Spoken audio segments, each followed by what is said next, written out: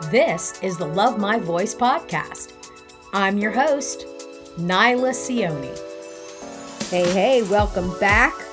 This is the Love My Voice podcast where we get into positivity and solutions with grit, learning to love your voice from the inside out. Today's episode is entitled Stripped, so stick around, get loose, get ready, and sit tight. I'm tracking this on a Sunday morning, the day after 4th of July. I hope everybody had a healthy, safe day. Now I'm just going to get right to it. Have you ever had a moment in your life where you feel like everything seems to be going wrong? You just can't seem to catch a break. I think it's important that we honor the days where we feel the glass is half empty. Because this is the turning point at which, if you stick around and you pay attention and you're committed to growing and learning and evolving and expanding, you will see that the glass half empty, those low points, those valleys, the desert is where we get our lessons and our answers. When things get tough, and it seems like they're perpetual and they're never ending and it's one thing after another, and we start keeping score on all of these bad things that are happening, and we start affirming how bad things are, and rightfully so. It's right in our face. The facts are there, and there's a lot of overwhelm. You may be feeling disconnected, defaulting to anger and irritability and defensive. But here's the ticket. Those are the moments that strip us down. I know for me that when things start accumulating that seem to be clusters of negativity or clusters of tension, I start to feel stripped down. I start to feel like I've got to really dig deep to make things happen and stay in the game, stay in my lane. Sometimes I go out of the lines. I'm sure a lot of my listeners can relate.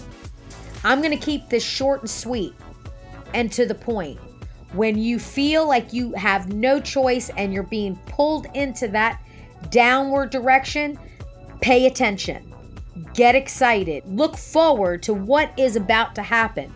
Because if you are willing to look at it from an angle that you're about to learn something, something's about to change, and expect it to change for the greater good. I have personally been practicing this approach for a while now, and I am telling you that it works. To start to condition your mind and your thoughts and that momentum wanting to go into more tension and more negativity, and put excitement, as crazy as it sounds, put excitement into those moments that feel like the opposite of what you think could happen. I'm not talking about wishful thinking or making pretend things are great when they don't look great and the facts are right in front of you. But what I am saying is, if you change the chemistry in your brain by telling yourself, there is a lesson in this, there is an answer in this, solutions are about to come. If you're willing to put that energy into it and just say those words, even if you can't see it, because here's the deal, it takes a lot more courage and strength to believe in something you can't see. Because what do you have to lose? If you go in the other direction and you keep perpetuating and bringing momentum into the glass half empty, then you'll get just more of the same.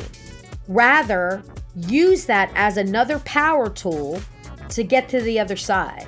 But what are we going to do with that energy? What are we going to do about it? Are we going to get sucked into it?